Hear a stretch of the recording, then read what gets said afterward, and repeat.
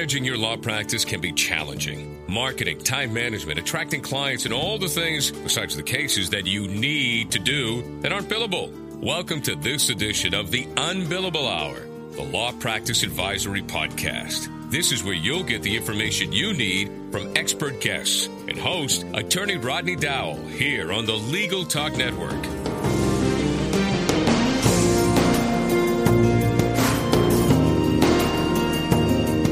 Welcome to the Un-Billable Hour, the Law Practice Advisory Podcast, helping attorneys improve their practice.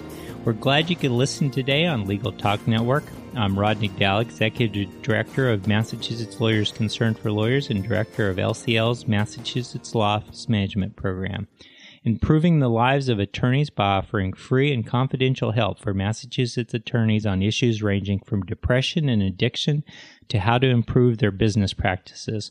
For more information, come and visit us at www.lclma.org, and for the law practice management, www.masslomap.org. I'd like to take this time to thank our sponsors, AppRiver, email and web security experts. You can find out more about AppRiver at appriver.com. That's appriver.com. And PC Law by LexisNexis. You can find more information at pclaw.com/radio. Today on the Un-Billable Hour, we will be speaking with Karen MacKay. Karen is president of the consultancy Phoenix Legal Inc., focusing her work on leadership and strategy execution for law firms, and she coaches the professional talent within law firms to improve leadership, governance, and management. Karen, really appreciate you joining us today. Well, thank you, Rodney. I appreciate being here. I have to say, when I saw an article, and hopefully we'll have a link to that when we publish this, in the ABA's Law Practice Management magazine, and I was just struck about what a great topic we're going to be able to talk with you about once I was able to reach out and you agreed to do this. Having difficult conversations is the bread and butter for attorneys when they're negotiating on behalf of other people. But in many cases, when they are having that conversation within their firm or with associates or employees, they really struggle with those conversations. And it's something that obviously these attorneys really need to learn how to have these difficult conversations.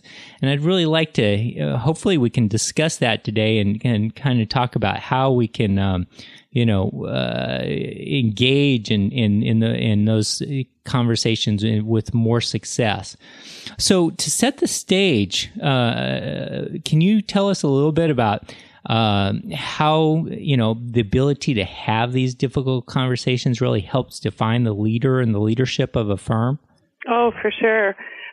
Well, first of all, thank you for reading that column. I write it for every issue of Law Practice Magazine, and it's called Taking the Lead, and it touches on all kinds of things that leaders need to do, and that one that you caught on difficult conversations has struck a chord. I have heard from a number of people on it. And it really does set the stage. There are difficult conversations all the time, whether it's a leader introducing a new idea and confronting some resistance, a leader that needs to call a partner on iffy or even rogue behavior, or my perennial favorite, trying to get your partners to manage their practice, to do their time, to manage their practice effectively, to bill their clients, and to collect. All of those, just getting people to do something, to change from talking about things to actually taking action, can be a difficult conversation. And leaders face that stuff all the time. And does it really impact, or does it matter who we're talking to? You mentioned a lot of different options there, the peer-to-peer, the peer partner, the employees, or sometimes in law firms, and I've had to have these conversations myself, the conversation with the clients, what we call the, coming to Jesus kind of conversation. Does that impact how you approach these conversations? Oh, for sure. let me give you some examples, Rodney. They come at these conversations, all kinds of different ones. Here's a couple of examples. That partner-to-partner conversation in a business meeting, in a meeting of the partners where they're trying to make a decision, whether it's to hire a first-year associate or whether to change their compensation plan. These are difficult conversations because they each have an opinion, a lens that they're looking through. Leader to partner. First, the leader is that first among equals, as was coined a few years ago, and where a leader needs to get buy-in and get partners to take action through influence more than through authority. Another couple of examples, associate to partner, where an associate is on their way up, they're moving up towards partnership, and they need to negotiate fee credit from the very partner that's feeding them the work so that they can build their case to become a partner.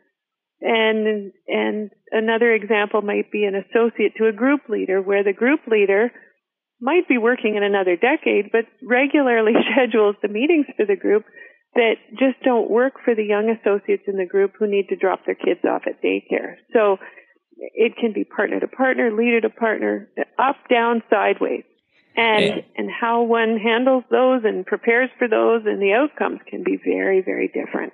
Well, and so in your opinion, how does it differ between having a difficult conversation with someone who's my peer and having that difficult conversation with a younger associate who is in a different power placement from me? Oh, for sure.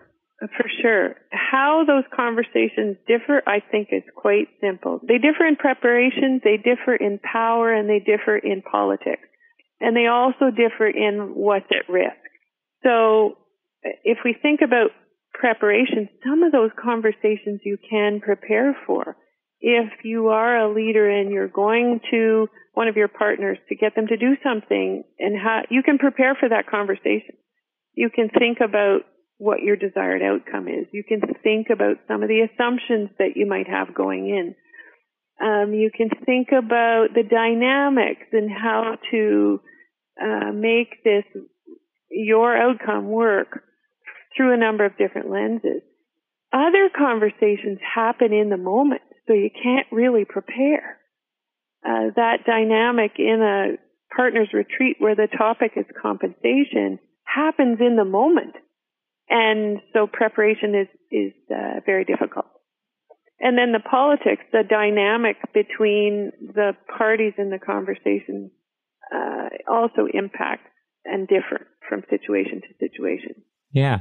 Well, and let me just, you brought some interesting issues up there, I think. And, if you can answer this one, I think, this was like, for me, always the most difficult one. It's the one the conversation you were talking about that is in the moment that you didn't have time to prepare for. When someone steps into your office and wants to have that conversation, now, even though you haven't had a chance to think about it or think about all those things that you might have done to prepare for it. How's the best way to handle that situation for a leader? Well, here's an example. I suggest that a leader have a framework before the conversation even happens. Uh-huh.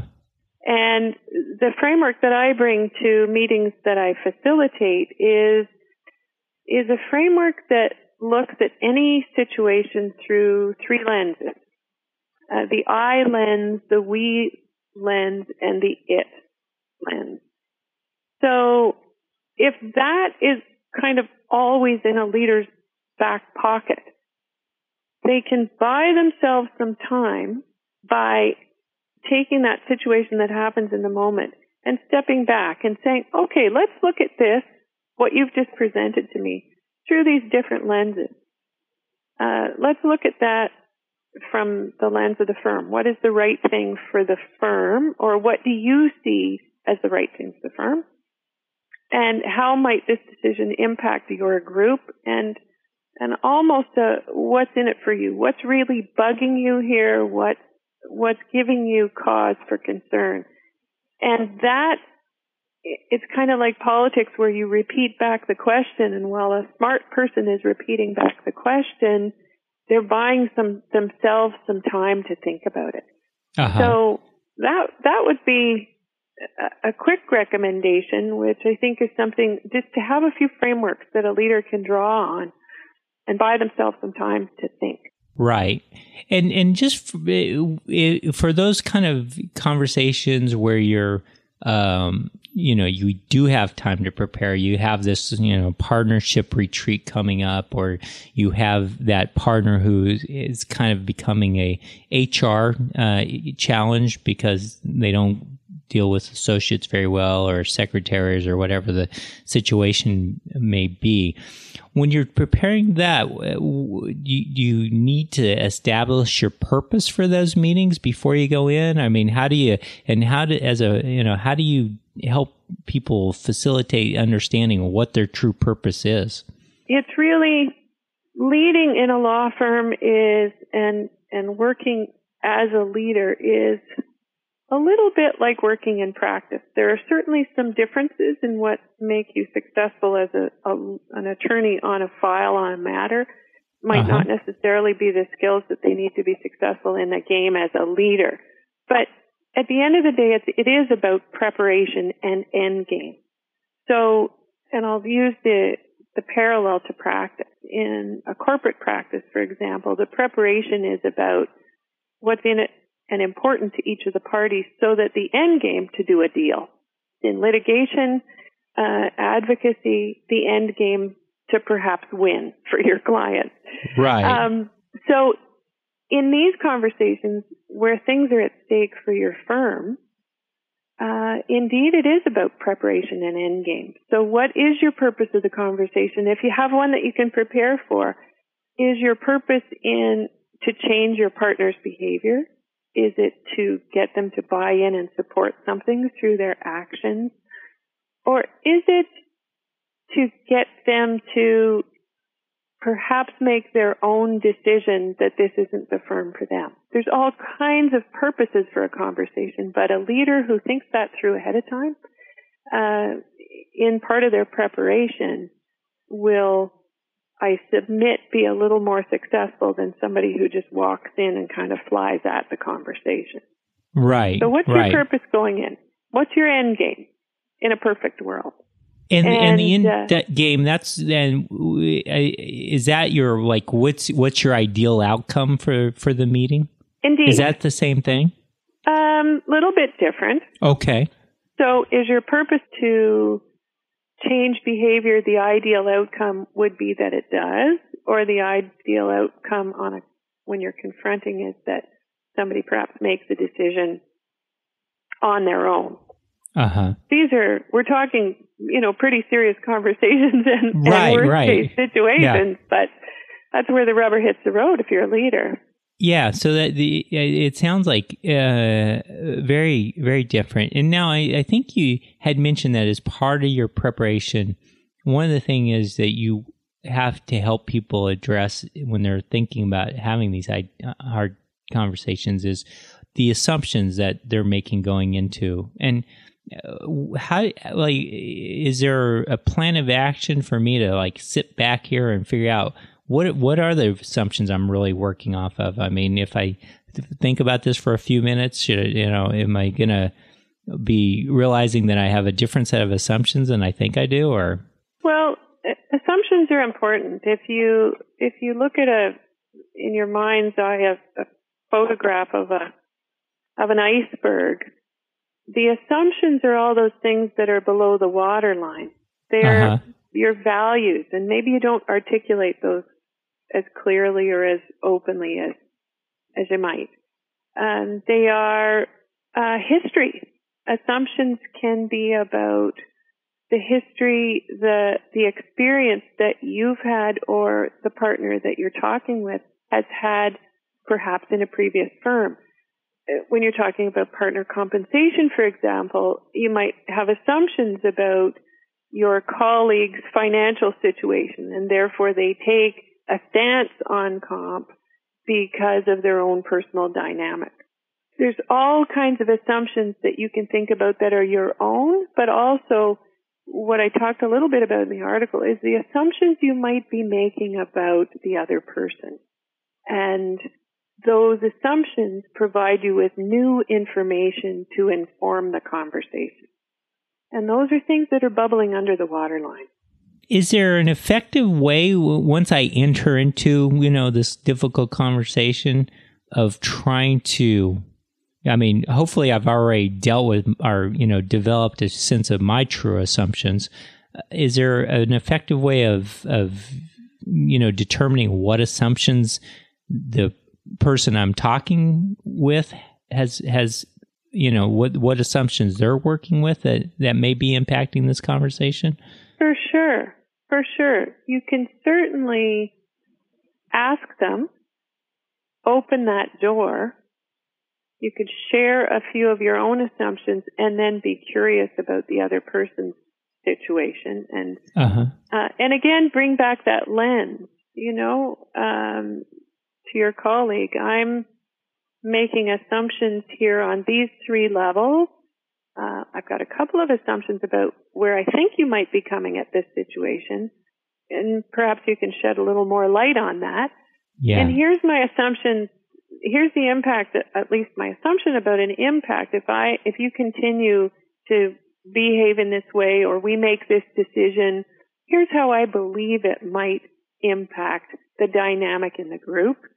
And what do you think?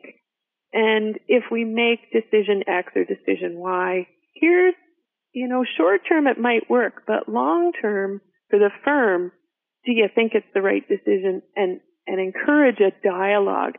It's creating that environment of trust and respect so that when you ask those questions, you're opening up that opportunity for your colleague to voice their opinion. And I assume that when you're, it's easy to probably get a lot of us to, ask the question, but then sometimes I think it's hard for some of us to actually hear the answers or give them enough credence. How do you suggest, because of probably our own biases or whatever, how do you one step back and say, take a deep breath? It makes me think of dealing with my 15-year-old son. It's like, okay, I need to step back here, and be able to listen to him longer than I normally do. Right. Oh, for sure. Knowing what your hot buttons are. And absolutely knowing what your hot buttons are, and being able to frame them like that.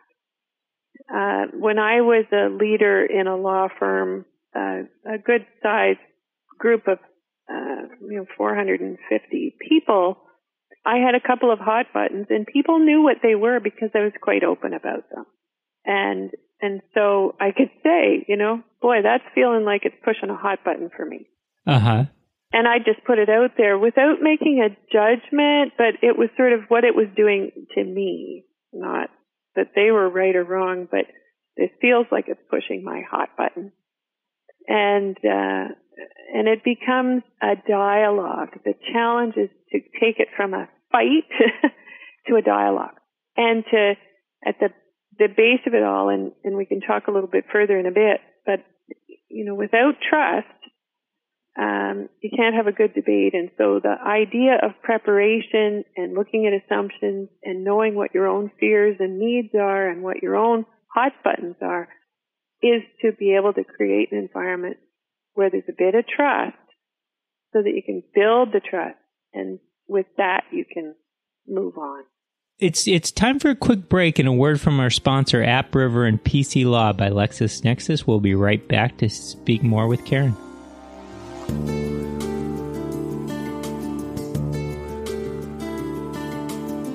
Protect your firm's email with AppRiver. Send confidential emails with confidence using AppRiver's CipherPost Pro email encryption service. With CipherPost Pro, you'll control who sees your messages, and a patented delivery slip will show you when they're received and opened. There's no hardware or software to manage. You can cancel anytime, and you get a 30-day free trial. All backed by AppRiver's phenomenal care. Visit appriver.com, that's appriver.com, or call 866-223-4645. Tired of all the headaches of running your law firm? Want to spend your time doing what really matters? Then you need PC Law. PC Law from LexisNexis is the legal industry's best-selling matter, billing, and accounting software. It has never been easier to manage your law firm and serve your clients. Get back to doing what matters to you. For a free trial, go to pclaw.com/radio. That's pclaw.com/radio, or call us at 800-685-2161 today. Promote yourself online with Legal Talk Network by becoming a featured lawyer. Your featured lawyer profile lets potential clients and referral attorneys get to know you in a 5-minute podcast interview with Legal Talk Network, plus your photo, your bio, and your firm's contact info. Be part of the most progressive online legal network anywhere. Just call Legal Talk Network at 781-551-9960. That's 781-551-9960. Or by emailing admin@LegalTalkNetwork.com. Be a Legal Talk Network featured lawyer now. We're glad you're listening to Legal Talk Network. Check us out on Facebook, Twitter, and LinkedIn too. So welcome back to the Un-Billable Hour on Legal Talk Network. I'm Rodney Dowell, joined by Karen MacKay. Karen is president of the consultancy Phoenix Legal Inc. out of Toronto, Ontario. Karen, as I said before, just really great to have you on to have this conversation. I think this is a very interesting conversation and one that leaders struggle with all the time, as to how to have these difficult conversations. And when we took the break, we were talking about trying to develop this trust relationship, so you could, which I think is really probably key to being able to have these conversations. And I assume that that's kind of something that takes time to build the level of trust that you need. Is that true, or are there ways that we can kind of shortcut that, and is it something that we always need? No, I don't think, Rodney, you raise a good issue. I don't think you can shortcut building trust.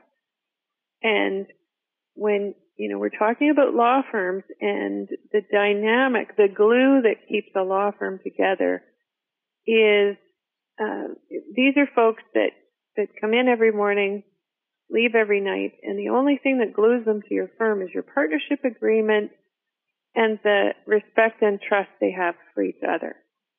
And if we just stay at the partner level, law firms are a gathering of people, and we only need to watch the legal press to know how fragile those entities are.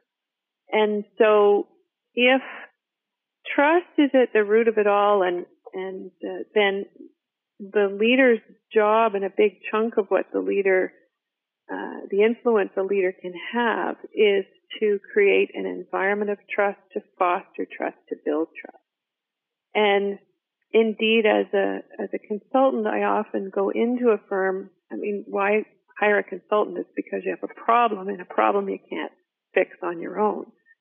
And when I go into firms, I often go into firms that will say to me, the trust in the group has eroded and we need to build it back. And so my job is to help them through a difficult conversation, typically as a group, in ways that can help to rebuild the trust and move them forward.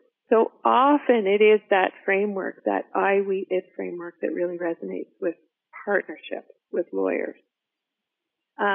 Everybody has their own perspective, their own values, their own experiences in other firms. Partners that might take a stand on an issue because they've been burned in a previous firm, and they just don't want to see that happen again. And it may not even be an issue for some of the others in the room, but it's a hot button for them because of their experience. So that framework of the I, what's in it and what their needs are, their values, their perspectives, their needs. And then the we framework, our needs as a group, the dynamic as a group. How can we foster trust? How can we reach our potential as a group? And then that it framework, It's about the firm. It's about the entity. It's beyond each of us that are here today. It's about stewardship. And so if as a leader you can approach these conversations with those lenses, I think it appeals. It goes from a framework for a conversation, and I've seen it go from a framework to a theme, where in a firm, that theme, and certainly some of the firms that I work with, they'll come back to that framework when they're in a tough patch.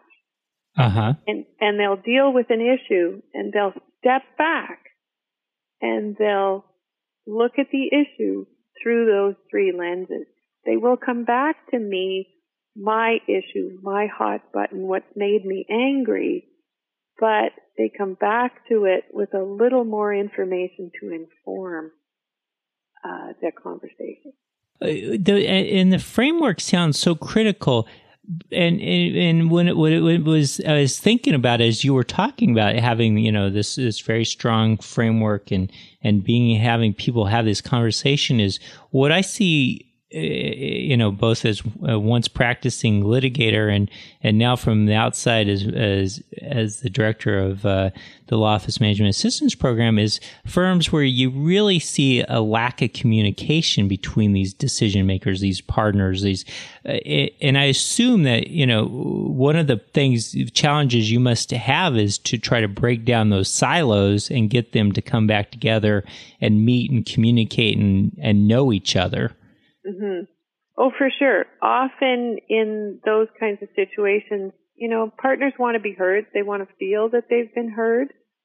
Often in those situations, I'll begin by interviewing all the partners so that they feel that they have been heard, that they can have a conversation, and then I can share back the themes of all the conversations in a group meeting, and they realize often how alike they are and how together they can be on a number of topics.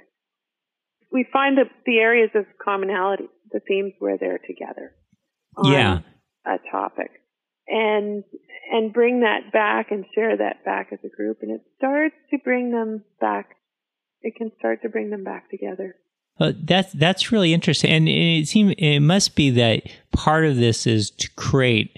Once that you've walked away and you've had those initial conversations and you've had this group meeting and a year later, hopefully there's still some type of mechanism within a firm for those partners to come together and maintain that commonality, the communication skills, the ability to talk about these issues that rise all the time because things change, right?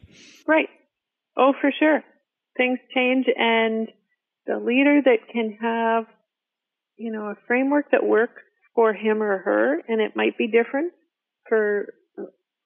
find something that resonates for them. But the leader that can handle these conversations will make their mark. They will get things done, and they'll get buy-in and earn the trust. Trust being so fragile. Yeah. And if, trust is the basis of a strong firm. Without trust, you can't have debate. And how many lawyers became lawyers because they were great at the debating team?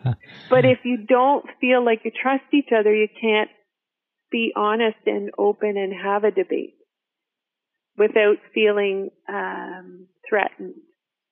So with trust, you can have a debate.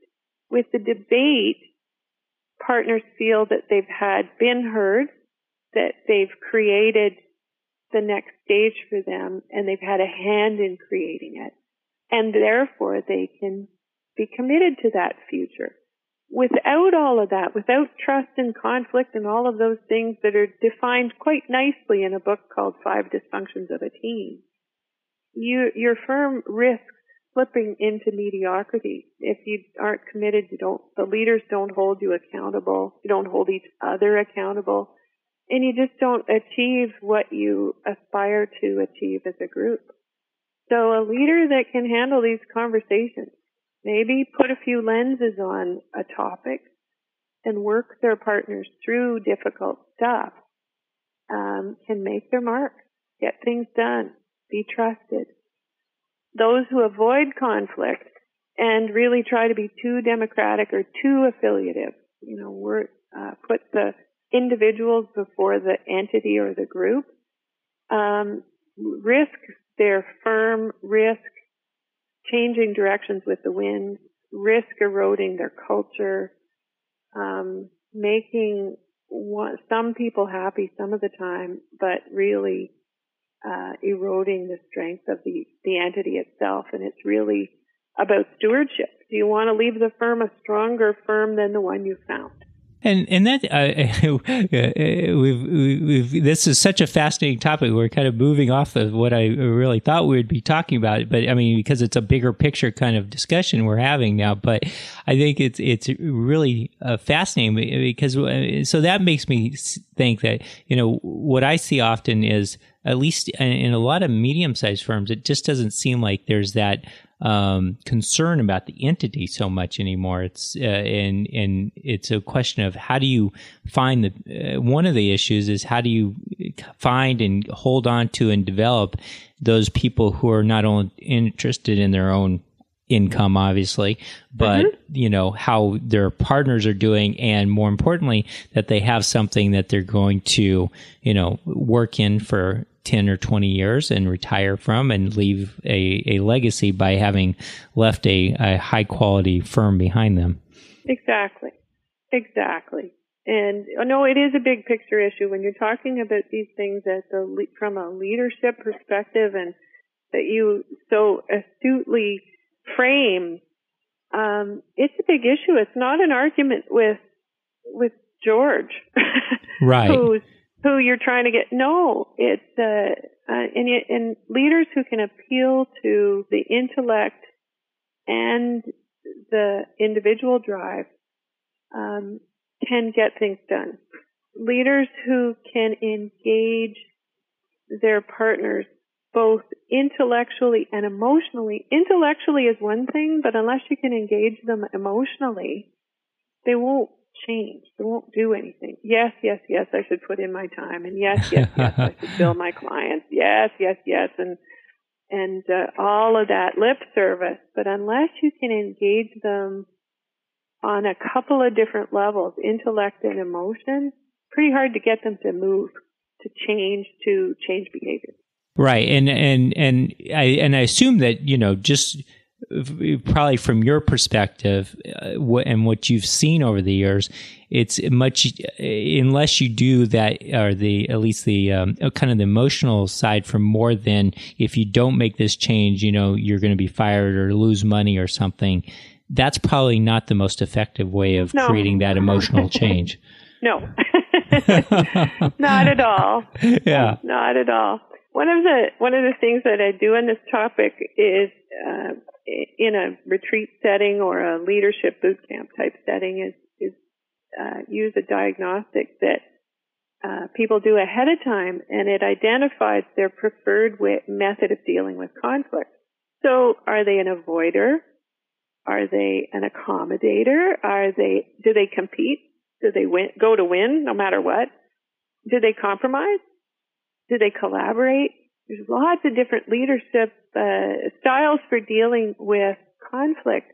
And it's really quite fun when people have a discussion about that, understand that, and understand the root of it and what works and what doesn't. It's very enlightening for people. So beyond the difficult conversation, are you an avoider?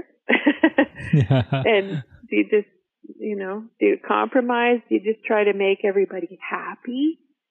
Or do you really try to collaborate with your colleagues and look at at a solution for a difficult situation that meets people's needs individually, the needs of the group, and really is the right thing for the firm? And so we could talk endlessly about this topic. It's endlessly fascinating for me, and there's been so many books written on it that clearly endlessly fascinating for others.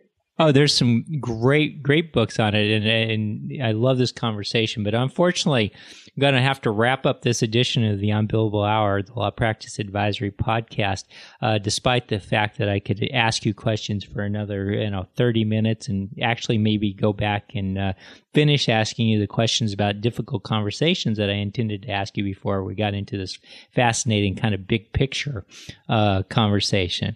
But a really special thanks to you, Karen, for joining us today. Can you tell our listeners where they can go to find out more about you and your firm? Sure. Thank you very much. Our firm is Phoenix Legal, and our website is phoenix-legal.com. And we work all over North America, and we've got lots of resources on our website, articles, etc. So people are invited to take a look, and if there's articles there that are useful and helpful for leaders that might be listening, help yourself. And are they different articles that are on the ABA's magazine, or do you repurpose those? Or yes, all of those articles will be there because I write that regular column, Taking the Lead. There are a number of articles that I've written for other publications as well. Great. As a consultant, writing is part of it, and so there's lots of different resources there, and hopefully the leaders that are listening will find something useful and helpful for them. Excellent. Well, thanks a lot. And remember, listeners, you can subscribe to all the editions of this podcast at LegalTalkNetwork.com or in iTunes. Please feel free to continue this discussion on Twitter, where you can find me at Rodney Dowell. And I hope you'll join us again on the next Un-Billable Hour, the Law Practice Advisory Podcast. Thank you. The views expressed by the participants of this program are their own and do not represent the views of, nor are they endorsed by, Legal Talk Network, its officers, directors, employees, agents, representatives, shareholders, and subsidiaries. None of the content should be considered legal advice. As always, consult a lawyer.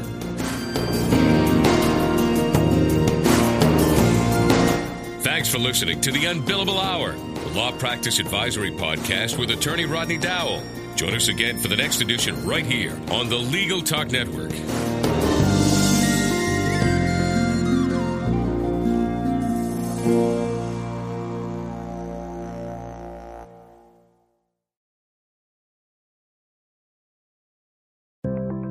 Learn by doing with Practicing Law Institute's award-winning on-demand interactive programs.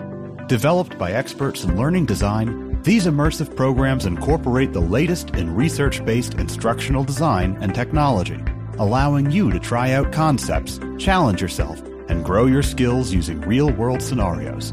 With programs focusing on professional development, client-facing skills, and law practice management, you can earn CLE while you learn. Launch now at pli.edu/interactive or download PLI's mobile app.